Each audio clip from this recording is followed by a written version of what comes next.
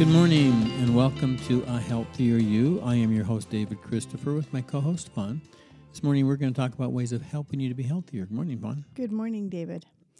We've got a great show planned. I'm sure you do. So you want to fill me in what we're talking about? Well, just recently I had a question about anemia. Oh, anemia. Okay. Mm-hmm. And so you want a simple answer. There may not be a simple solution, you know. Mm-hmm. There's a number of different types of anemia. So let's talk a little bit about them. Okay. Pernicious anemia. That's where you're lacking in vitamin B12. Mm. And so the best solution is to get vitamin B12. Exactly. The problem is where do you get vitamin B12? Plants don't make vitamin B12, and neither do animals. So where do we find B12? They say that vegetarians have a problem with B12 because they don't eat any animals, and they find that animals have B12. But that's not the whole solution because they may or they may not. Like I said, animals don't make B12. People don't make B12. Plants don't make B12. What makes B12 is bacteria. So what we have, this is the way it's always been, is we have certain bacteria in our intestinal tract, in our colon, that consumes our mucosa and excretes vitamin B12. Isn't that interesting? That's the way it's supposed to be. But the problem is, if you take antibiotics, you wipe out all the flora. You're wiping out that particular strain that produces vitamin B12. Now you don't make any B12. Now, isn't that amazing how even the tiniest little whatever on the face of the earth is an important particle of our entire health? It's true. It's interesting when Linnaeus first classified, living creatures. They had vegetables and animals. Mm-hmm. And that was before they knew anything about bacteria. So then they had to add bacteria into the whole regime of living things. Bacteria is around before plants and animals were. Yeah, for sure. And so bacteria's, been here around a long time. Mm-hmm. And, a lot of people are like, ooh, antibacteria, But there's a bacteria that is damaging to our system, and then there's bacteria that is actually beneficial.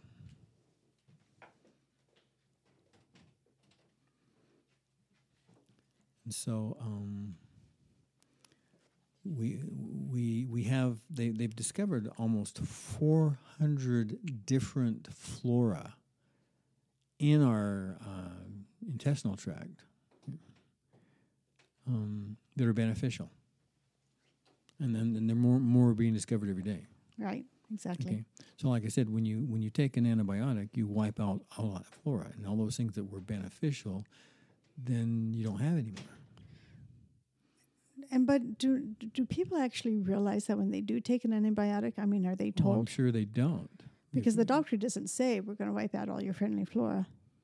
Well, they don't. They just say we're going to get rid of the bacteria. Yeah. And the thing is that was what antibiotics do. They get rid of bacteria, but they get rid of friendly and unfriendly.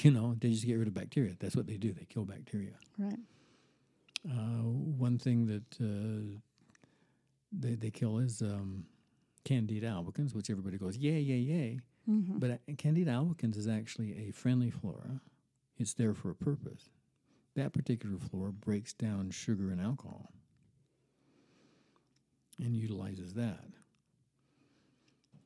So you don't have to worry about getting Candida albicans back in your system. And once you take an antibiotic, all you got to do is touch the table here, put it to your mouth. You've got it. You've got it back again. It's in the environment. You can't get away from Candida. So that's not one that you have to worry about, getting back. But I find it's interesting. This is what I find interesting, is that antibiotics wipe out all this flora. Mm-hmm. But herbs do not, even herbs that destroy bacteria. So you have garlic. This is really interesting. You have garlic that actually breaks down Candida albicans when it's in its overgrowth state. So when you have an overgrowth, an abundance of Candida albicans, which usually happens when you wipe out the other ones, and then get that one back in, and it grows prolifically, and it becomes the dominant one. Mm-hmm. When it becomes dominant, it actually changes its morphology, grows appendages, and actually will drill through your intestinal tract, seeking the constant glucose in the blood. I mean, everything does things for a purpose, you know. Right, right. And so when it's in that state, garlic will destroy it. Interesting. But when it's in its normal state, it won't. That's unheard of in the drug industry. That's interesting. That is totally unheard of in the drug industry. That the herbs are smarter than the drugs. All root vegetables tend to be prebiotics. A prebiotic, different than a probiotic. Probiotic is the flora that's supposed to be there. A prebiotic feeds that flora. And so garlic, being a root vegetable, actually feeds the friendly flora, but not necessarily the bad flora. Mm-hmm. They require different things. But I find it's interesting that garlic will destroy Candida albicans when it's overgrowth, when it's in a parasitic condition, but it won't destroy Candida albicans when it's in its normal flora that it's supposed to be. That's amazing. Yeah, there's another flora that's interesting that I mentioned on the program, I think, before, and that is one that helps prevent kidney stones. Oh, what's that? Oh, I shouldn't have asked you. I think I'm going to look it up. Oh, you got it.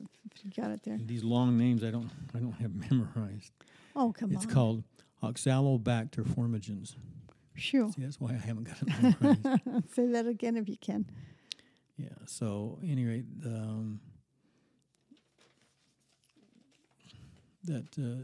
people say, "Oh, stay away from foods with oxalates in them, like spinach." Right. Don't eat spinach. Don't eat spinach. Right. But no, our system's designed to utilize that efficiently. Mm-hmm. But when that flora is not there, then it doesn't, and then you get kidney stones and calcium deposits and such. So there's so much involved in nature and doing things the natural way, and we just need to work with nature. Go back to holistic principles. A lot of times we don't understand why. We just understand that it works. And that's not good enough for the medical profession. We got to know why. For the pseudo-intellectuals. But there's so many things I go through, and I'm getting a lot of the information out of my book, Handbook of Pathophysiology. But anyway, there's so many things that they go, we don't know why this happens. It's like, here's the disease. We don't know why it occurs. That happens a lot in medicine. Mm-hmm. So. But if you use some common sense, maybe you could trace it back, because I think a lot of times, I'm sorry to interrupt you here, but I think a lot of times the medical profession treats the symptom, the disease, the whatever, without getting back to the true root of the problem to begin with. They only see, oh, you're coughing, we're going to stop your coughing. Or whatever. And so they never delve into what created the problem to begin with, so that they miss it all the time. Exactly. Okay. So, with pernicious anemia, the problem is, as they see it, right, you don't have any vitamin B12. Exactly. But they don't look at, well, we just wiped out all your whole source. Exactly. Because, I used to look at this whole situation, I'm going, if we need B12 so badly, and we do, I mean, you have to have proper mental functioning. You need B12. DNA replication. You need vitamin B12. Making blood cells. You need B12. Exactly. You need B12. So why isn't it in the food chain? That's what's strange, and I couldn't ever figure that out until I found out that we do have that friendly flora in our intestinal tract that produces B12. Yeah. So even though we don't make it, the bacteria in our system makes it. Yeah. But then if we take antibiotics, we wipe that out. So I'm thinking about eating animals as a source for B12. When did they find out that those animals had enough B12 that it helped? Who knows? Probably before they gave them antibiotics. Oh. So if an animal's raised normally, it probably has a good source of B12 that the body is taken in. Interesting. Because it's produced, as the body needs it. Mm-hmm. Well, it's just produced because it's produced there in the colon. Mm-hmm. Now, today, you do also find B12 present in animals because they eat dirty food. Yeah, for sure. Now, that's what's interesting. We wash and clean everything so well that we clean off where we would normally get some of this friendly flora. Mm-hmm. So we advocate, if you have your own garden, to pick your produce and don't necessarily wash it. Mm-hmm. Shake the dirt off it or whatever. Well, yeah, no. I mean, when I'm picking a zucchini or something and it's been on the ground and this, watering has been on, and I pick it and there's mud on it, I'm going to wash off the mud. But in general, when you're using these foods, Yeah. if you just, especially if you eat them raw, I like tomatoes. just eat them right off the tree, right off everything. Yeah, And unless you've been out there spraying them, exactly. and that's a problem. Yeah. But if you have your own garden and you're doing things naturally, then that thin layer of dust on your produce actually contains a lot of this friendly flora that benefits us. Mm-hmm. Mm-hmm. We can pick it up. I think of this and I remember about aspen trees. Okay. And you touch them and you get this white stuff on your hand. That's right. Just from touching them. Mm-hmm. Well, that's all flora. And it's beneficial. That flora actually will help raise grains to make bread. Oh, that's interesting. Well, and I haven't done it myself. I got that from mountain men. Oh. That tend to use what they can find, Mm-hmm. So I haven't done it myself, but that's what I heard. Okay, at any rate. So, again, with this vitamin B12 deficiency, you should make it, but then it's also provided by bacteria. And so that's where we have to get it from. Mm-hmm. And so, like I said, plants don't make it and animals don't make it. So we have to find plants that would have it. And sometimes they'll test plants and it's like, oh, this has B12. No, it had B12 on it. And so where would that B12 come from? Animal poop. So if you're using organic fertilizer Mm-hmm. from animals, that then creates a bacteria for the soil, which is very good for the soil. Right. And it's also can get on the plants, that particular bacteria. You don't want bad bacteria. Right when an animal poops, you don't want it. It needs to break down into Absolutely. where it's useful, Right. and it's useful for the soil and stuff. Because where if they're pooping on a golf course, where they poop is going to be dead. Right. It's going to kill the grass. Mm-hmm. So it needs to be broken down and then used as a fertilizer, Exactly. not right when it happens. Right.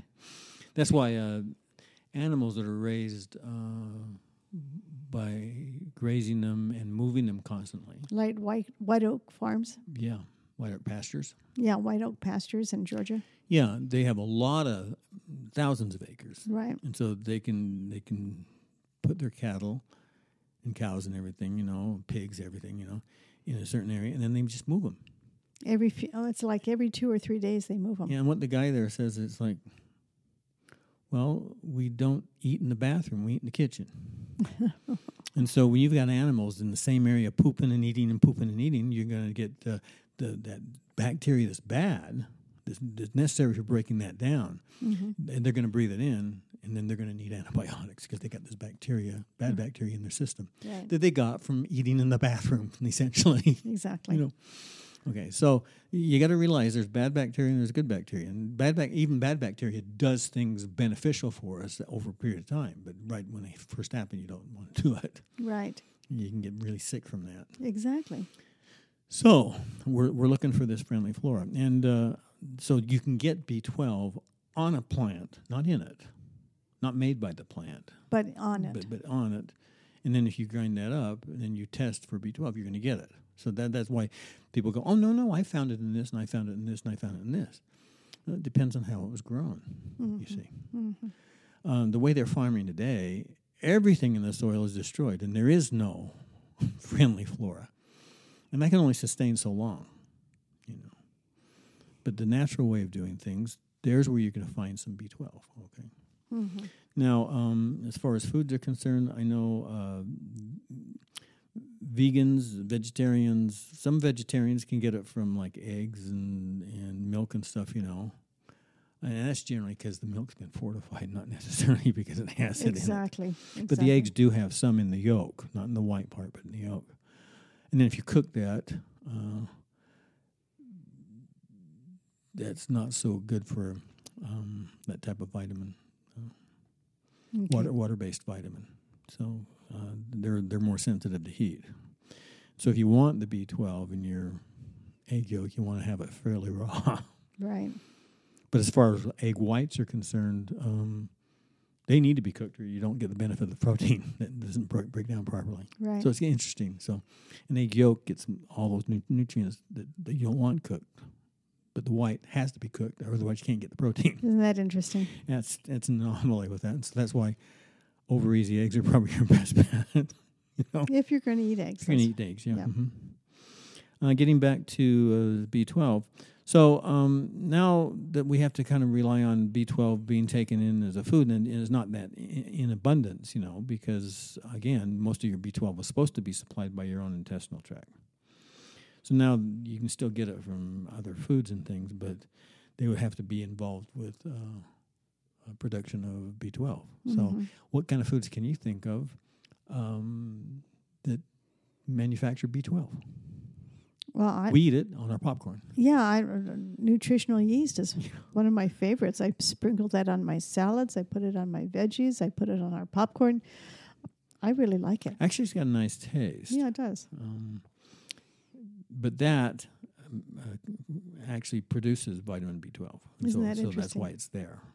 So that's something that vegans who aren't going to get it from a meat supply, and a lot of meat eaters aren't going to get it from a meat supply either, depending on how the animal is raised. Exactly. But at any rate, so B12, we can get it from nutritional yeast.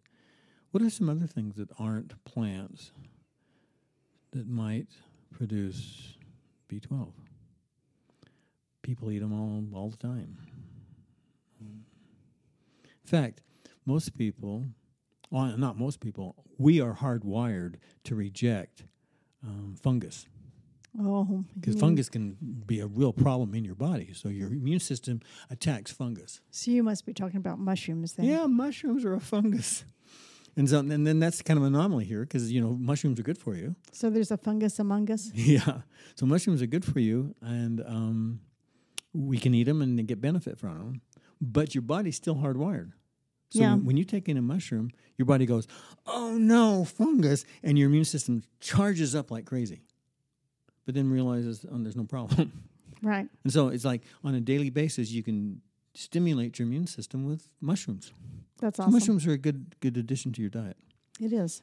And one of the mushrooms, shiitake, has a nice supply of B12, but not as much as some other things. Now, this is kind of interesting, but a lot of vegans like California rolls, which don't have animal in them. Sushi California rolls? Yeah. Guess what? What is wrapped in? The seaweed? Yeah, the seaweed is loaded with B12. Really? Because we call it a seaweed, but it's bacteria. So what they do is they capture it and they lay it in trays and they dry it, and then you get these thin sheets. But it's really a bacteria. And it's usually purple, but they roast it. And then they found, and it turns green. Oh. And then they find that the roasted doesn't lose any of the B12. Interesting. Yeah. Mm-hmm. So, vegans, you need to do something for B12 because you're not getting a diet. And if you've had antibiotics, you aren't getting it all. Right, right. So, a good place would be mushrooms. Mm-hmm. And a good place would be Seaweed. the seaweed. Nutritional yeast. Mm-hmm. Yeah. A lot of vegans go for chlorella or spirulina, which can have a lot or could have none. Mm-hmm. So they've done a lot of testing and they can't figure it out that sometimes there's zero and sometimes there's humongous amounts in spirulina and chlorella. They don't know if it's the manufacturer or what they're doing, but it's so variant that they can't rely on it. They can't even put it on the label because it's so variant. So those are some things also there. But I find that's interesting. Seaweed. Oh, yeah. Just wrap it. What do you wrap your sushi in? Yeah, if you like sushi. Well, and again, like I said, and vegans wouldn't go for your regular sushi. You know, they would go for the California roll, which doesn't have any animal in it. Right. You know, we've got so much to talk about. We make this We're probably going to have this part 1, and then we're going to have a part 2. Okay, let's do that. In talking about anemia. But just know that there are natural things you can do, but the most natural thing you can do is don't wipe out your flora. Exactly. You don't want to wipe out your flora. Okay. So we still have a couple of minutes left? The music's just starting. Oh, I don't know. I didn't have my headphones on. No. Well, we'll just continue this with part 2. So until next week, be happy. Have a healthier you.